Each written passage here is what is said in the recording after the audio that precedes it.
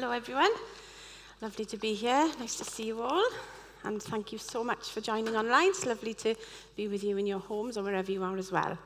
So today we are embarking on a new series and we are looking at the book of Daniel, an Old Testament book, just 12 chapters divided into two. The first half is very historical and history in the making, and the second half deals with like the lens of prophecy and visions of the future and things to come.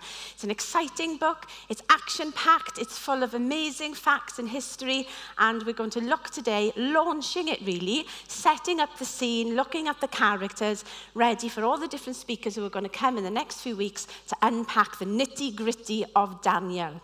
So we're going to look at, first of all, who was Daniel? So we're going to have a little look at the first few verses of chapter 1. So in the 3rd year of the reign of Jehoiakim, king of Judah, Nebuchadnezzar, king of Babylon, came to Jerusalem and besieged it. And the Lord delivered Jehoiakim, king of Judah, into his hand, along with some of the articles from the temple of God. These he carried off to the temple of his God in Babylonia and put in the treasure house of his God. Then the king ordered Ashpenaz, chief of his court officials, to bring into the king's service some of the Israelites to bring to the royal family and the nobility. Young men without any physical defect, handsome, showing aptitude for every kind of learning, well-informed, quick to understand, and qualified to serve in the king's palace. Bit like you, babe. Joke. He was to teach them the language and literature of the Babylonians. The king assigned them a daily amount of food and wine from the king's table. They were to be trained for 3 years, and after that they were to enter the king's service. Among those who were chosen were some from Judah: Daniel, Hananiah, Mishael, and Azariah. The chief official gave them new names. To Daniel, the name Belteshazzar; to Hananiah, Shadrach; and to Mishael, Meshach; and to Azariah, Abednego. But Daniel resolved not to defile himself with the royal food and wine, and he asked the chief official for permission not to defile himself this way.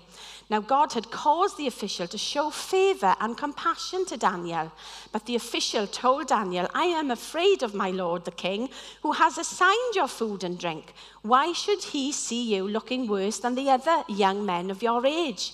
The king would then have my head because of you."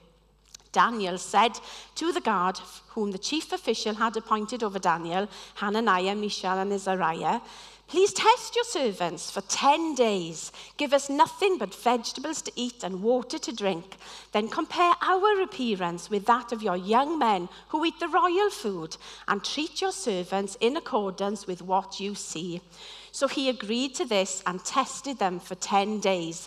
But at the end of the 10 days, they looked healthier and better than the other young men who ate the royal food.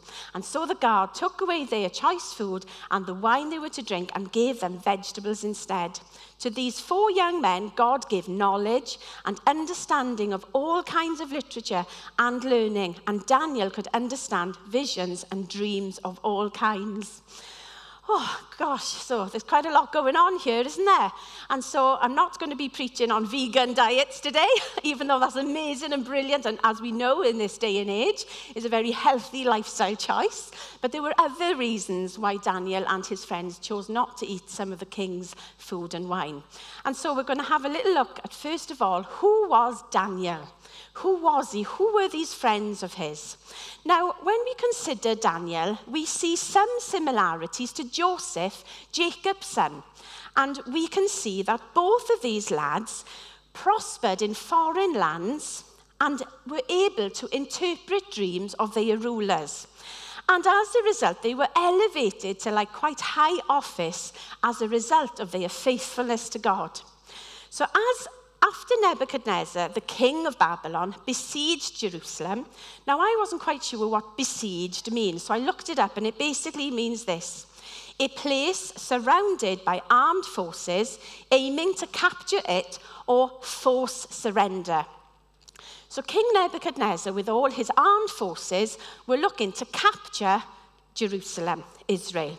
And so he chose from Israel's royal household and courts strong, handsome, healthy young men brainy boys who were then to be taken to Babylon and trained in the school of Babylonia, like going to university for 3 years to learn all about the culture, the language, literature, science, etc. And then ultimately to serve the king in his royal courts. So he was pinching them and bringing them to his country for his benefit and the benefit of Babylon.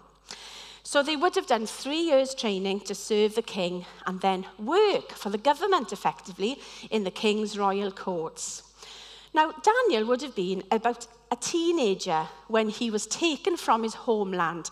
Historians say he was probably around the age of about 16, so he was very young. And he was from the lineage of Judah, and the year was 605 BC.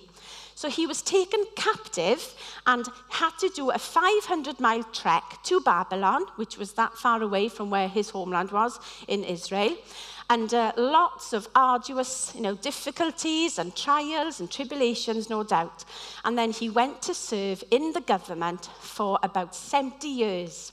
And he was there serving the government during the reign of several kings. Here we see him serving under Nebuchadnezzar. And then we see him serving under Belshazzar. So when we think of Nebuchadnezzar, we think of the dreams and Daniel interpreting the dreams of the golden statue. And then Belshazzar, when we remember the stories of Daniel when we were children, was the writing on the wall. And then King Darius, where we have that famous story of Daniel being thrown into the lion's den. And then King Cyrus, who actually allowed the Jews to return to their homeland after 70 years of captivity. So Daniel saw all these different kings and he served under the government during several different kings' reigns. And Daniel never actually got to return to his homeland. So he was a foreigner in a strange new land, and all that comes with that, all of the difficulties of getting used to a new culture and language, and obviously the sort of religious aspect was very challenged in his life. And this week I was chatting to an elderly Italian lady who was about 90 years of age, and she was recounting to me the days of where she was taken from her homeland in Italy and brought to this country as an immigrant, and how they came as a family to this country and how they settled here, but how difficult it was in those early years. And she recalled to me some of the difficulties of the poverty from her hometown, where it was through sort of poor politics and how that was affecting the sort of people of the day. And she was one of 7, and she remembers going down to the canal to do the washing with her mother. And they would scrub and wash the clothes in the canal and then hang all the clothes up to dry on the trees around, and how difficult life was. And then when they came to England, it was the whole thing of getting used to a new language, a new culture, making new friends, new work. But the thing that kept them going was their faith. And they have hung on to faith and hung on to God. And now this lady was 90, and she was recounting and reflecting and looking back on her life and seeing the faithfulness of God, even through hardship and pain and loss and grief and difficulty. And here I looked at this lady, she was like this lovely lady, almost 90, and I just wanted to learn and sort of have, inspiration from her life of how we can sort of really hang on to our faith in God to get us through some of life's challenges. And so with Daniel, he would have had those challenges as well. And being so young, just 16, removed from his family into a new land, how difficult that was. But ultimately through Daniel, we see he stood strong in his faith and held on to God. Okay, so he was a foreigner in a strange new land. The thing I love about Daniel was that he held on to God and he stood by his convictions. So when the sort of chief official was saying, we're going to give you the diet of the king's table, to Daniel, that was like he was going to be defiled if he ate that food. Now, historians have several different sort of answers to why Daniel and his friends chose not to eat this food. One, it could have been because that, to be honest, if you're going to eat the king's wine and the king's food, it would probably be, the best food and really good. One of the perks of being kind of a captive in Babylon. But I suppose there are things like, because Daniel and his friends were Jewish, maybe in Babylon they obviously wouldn't have observed the kosher laws. So maybe Babylonian diet was full of pork sandwiches and bacon sandwiches and, lots of pork and things like that, maybe. But other than that, we are sort of, it was possibly sacrificed to idols and their pagan gods. And so this was probably one of the reasons why Daniel and his friends refused to eat this food, because in Babylon they kind of killed two birds with one stone. So we're going to take this food, we'll sacrifice it to our gods, and then we may as well eat it, not to waste it. But Daniel thought, well, no, that goes really against my conscience. I don't want to eat food that's been sacrificed to your false gods when I believe in the only one and true God of Israel and of the world. And so maybe those were the reasons why they chose not to eat this food. And as a young person, he refused to give up his convictions, and he applied God's will to his convictions. He applied listening to God and doing the right thing. And he also developed good habits, and he didn't change those habits. His spiritual diet and his physical diet were both really important, and he put his relationship with God first. And I was listening to a talk this week by David Pawson, and he's like a theologian and a teacher, and he's passed away now, but some of his teaching is really brilliant. And he was talking about, in certain cultures and in some royal courts, it was really a sign of prosperity for you to be, have a few pounds on you, sort of thing. And so have you ever heard somebody say, oh, you're looking well, you're looking prosperous? And that is like a saying, that is a thing. But here we see that Daniel didn't, take that food, and he sort of held on to his small principles. And sometimes when we can hold on to our small principles, it helps us to stand by our bigger principles. And so he was also saying that in these royal courts, a lot of the sort of diet and wine would have been very rich and very sort of, in some ways good for you. But in many ways, like we come to understand in our culture, diet of fresh fruit and vegetables is really healthy for us, isn't it? And so that is obviously like a good thing. But also, we see that God used Daniel and his friends to kind of stand firm for God and change, really, a nation. And so this is what we're going to look at now. We're going to have a little look at some of the other characters in this book of Daniel. So he was faithful in the little, and this really encourages us that when we are faithful in the little things, that God can really give us the grace for the bigger things in life. And Daniel and his friends were so young at this time.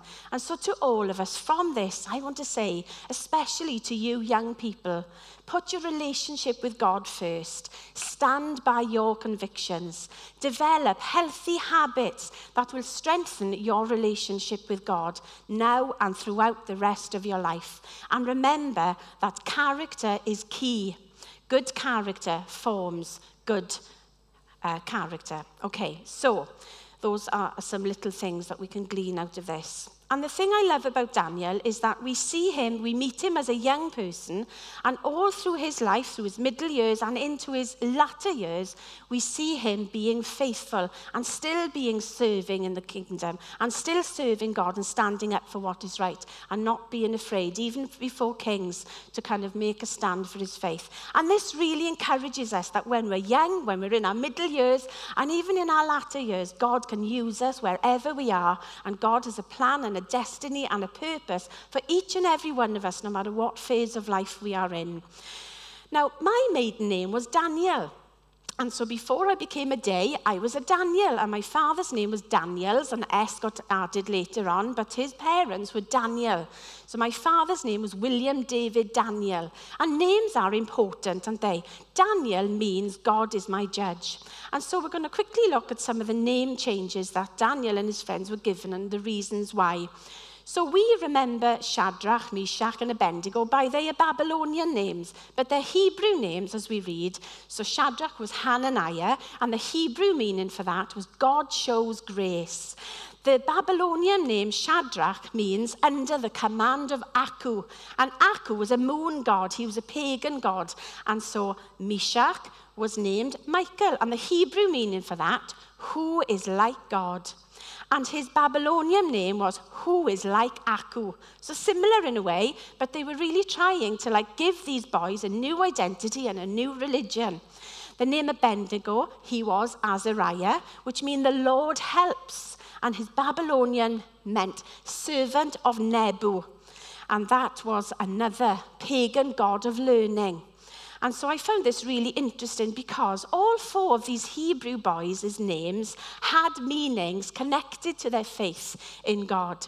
And often people will name their child a name because it has special meaning, or they like how it sounds, or they just, like how they sound, and that's fine. But often people will choose a family name, a historical family name that's been passed down through the generations, or because of the meaning of the name. We like the meaning of our children's names. So Sam means God has heard. Isaac, our second son, that means one who rejoices or laughter. And Naomi means pleasant one. And so we really like the sort of biblical names and the meanings. And so we can see how, in this case, having their names taken away from them kind of they want to give them a new identity, but they knew who they were. They knew that their identity was in the one true living God. And identity is so important to each and every one of us, isn't it? And the Bible talks about when we come into a relationship with Jesus, when we say yes to Jesus, when we give our lives to Jesus and we say sorry for the things that we've done wrong, and we commit our lives to him to be our leader and Lord and Savior and friend and Father, then a new transition takes place and we become like a new creation. And in 2 Corinthians chapter 5, verse 17, it says, "Therefore, if anyone is in Christ, he is a new creation. The old has passed away and a new life has begun." And so when we have issues about our identity, we can really stand firm and stand confident that in Jesus, we are a new creation. The old has gone and the new comes. And as we put our life into the hand of Jesus, we can be assured that he is with us. He will never leave us. He forgives us. He has a plan and a purpose for him. And even though we have difficulties and challenges and trials in this life, he will never leave us, and we will always have the assurance of his presence and ultimately be with him forever. And that is the greatest gift of all. And so we're going to move on now. I'm going to have a little look about the friendships that Daniel, Shadrach, Meshach, and Abednego had. And friendships, wouldn't you agree, are really vital and important to each and every one of us. Friendships make life enjoyable and difficult times more bearable, one teacher said. And that is true. When you've got a good friend or surrounded by friends, whether it's 1 or 3 or 10 or whatever, it makes life more enjoyable. And it also makes the difficulties that we face in life more bearable. Friendships are tested and strengthened by hardships. And here we see Daniel and his mates going through some pretty hard stuff. Being thrown in the lion's den, and all the stuff that they would have had to endure as very young, sort of vulnerable, fragile teenagers. And so I want to encourage you, again, especially to young people, to choose your friends wisely and to be a friend. There is great strength in real friendship, and it's really important to stand with your friends who share the same faith and convictions as you. Now, it's great to have friends from all walks of life, but it's really important when you follow Jesus to also have those friends who are actually believing the same as you, because it's strengthening, it's encouraging, and you're both sort of singing off the same hymn page, and your kind of destinies are sort of going in the same direction, and that is to ultimately serve God with your life. So your future and your destiny is all tied up in what God wants for you and how that will pan out. So friendship is really important. Okay, the next character we're going to look at is King Neb. So let's look at King Nebuchadnezzar. What a mouthful. So who is this king? Where was he from? What was he like? So King Nebuchadnezzar was the greatest of the Babylonian kings. He was known as a builder of cities, and historians say that he married a beautiful princess from the mountains, and she was so homesick that when she came to Babylon, she didn't like Babylon because it was flat, it was dull, it was desert, and she really missed her homeland. So she would cry at night saying, I'm homesick, I miss my homeland. And so King Nebuchadnezzar would say, well, what do you miss? What have you got? Haven't you got in Babylon that you had in, your mountain village or town or whatever? And so she said, I miss the trees and the green and the hills. And so he was known to build the hanging gardens of Babylon for his wife to kind of help her to stop being so homesick. So he built like a big mound out of like clay or concrete, and in that he planted trees and, made water come into it so it was fed, and it was meant to be one of the 7 wonders of the world. And people from all over at that time came to admire these wonderful gardens that we know today as the hanging gardens of Babylon. And so he was known as a builder. And he was also used by God for God's purposes.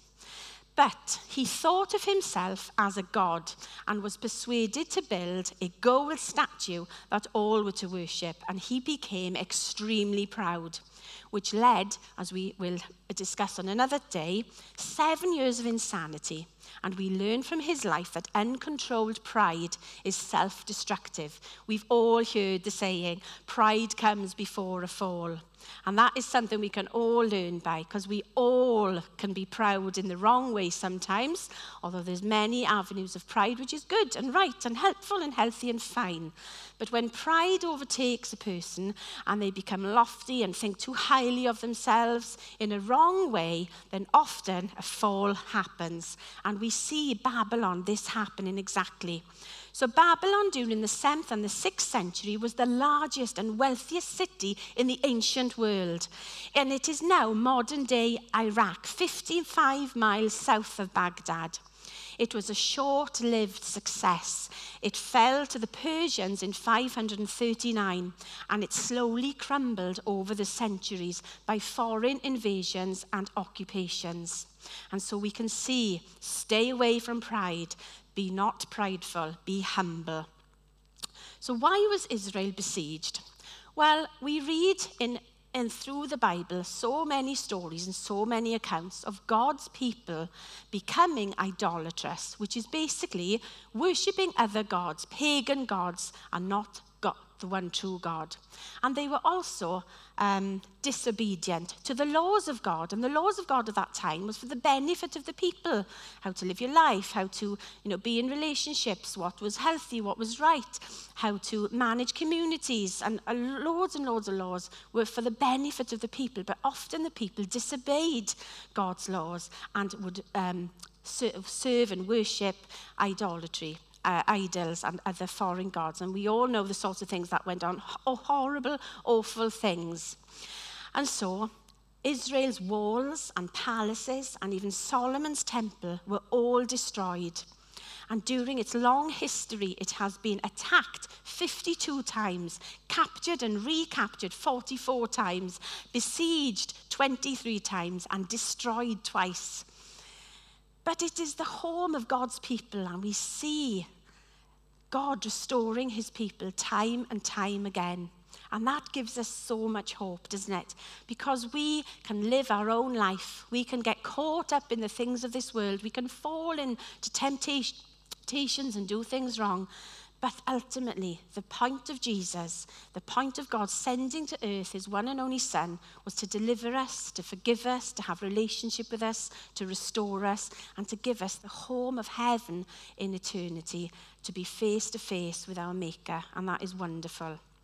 And so God had sent messengers known as prophets time after time after time to warn of the consequences of their behavior, disobedience, and the worship of idols. God wanted him to be the only God in their lives, not to be shared with some false god. And so Daniel and his 3 friends are examples, really, of dedication and commitment to serve the one true God, despite the consequences. They did not give in to the pressures from an ungodly society because they had a clear purpose in life. And so to sum up then, really, we've just met some of the characters, what was going on at the time. We've kind of been a quick little nutshell to set up for all the nitty-gritty and the stories and the other characters that will get introduced in the weeks to come. But ultimately for me, the book of Daniel points to Jesus. You know, hundreds years before Jesus ever came to this earth, we can look through the lens of prophecy that ultimately Daniel foresees future events, and that's for another day. So let's pray.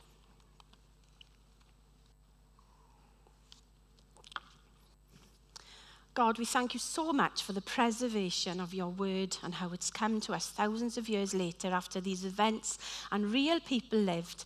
I thank you for the things that we can glean and put into practice in our day and to be warned about, to be encouraged by from the people in your book. Help us, Lord, to, like Daniel, stand firm in our faith in these sort of unprecedented days that we find ourselves in, with the challenges that are coming from the media and the world and other parts of the world, and how ultimately all of those things can affect us.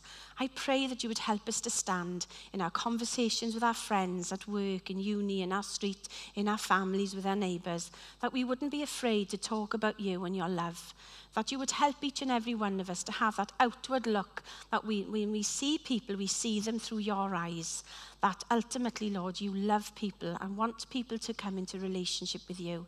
So help us all, Lord, to be able to not be afraid and to be courageous in our faith and know that it is your presence and it is your Holy Spirit that gives us the strength, the words, and the encouragement to do this. It's not about us and our knowledge and what we know, but it's about you. So Holy Spirit, I pray for each and every person now, as we just sit and reflect in this room before the week ahead, you would fill us afresh with your thoughts, with who we are in you, and we thank you for that. We thank you that we are forgiven. We thank you that we have relationship with you.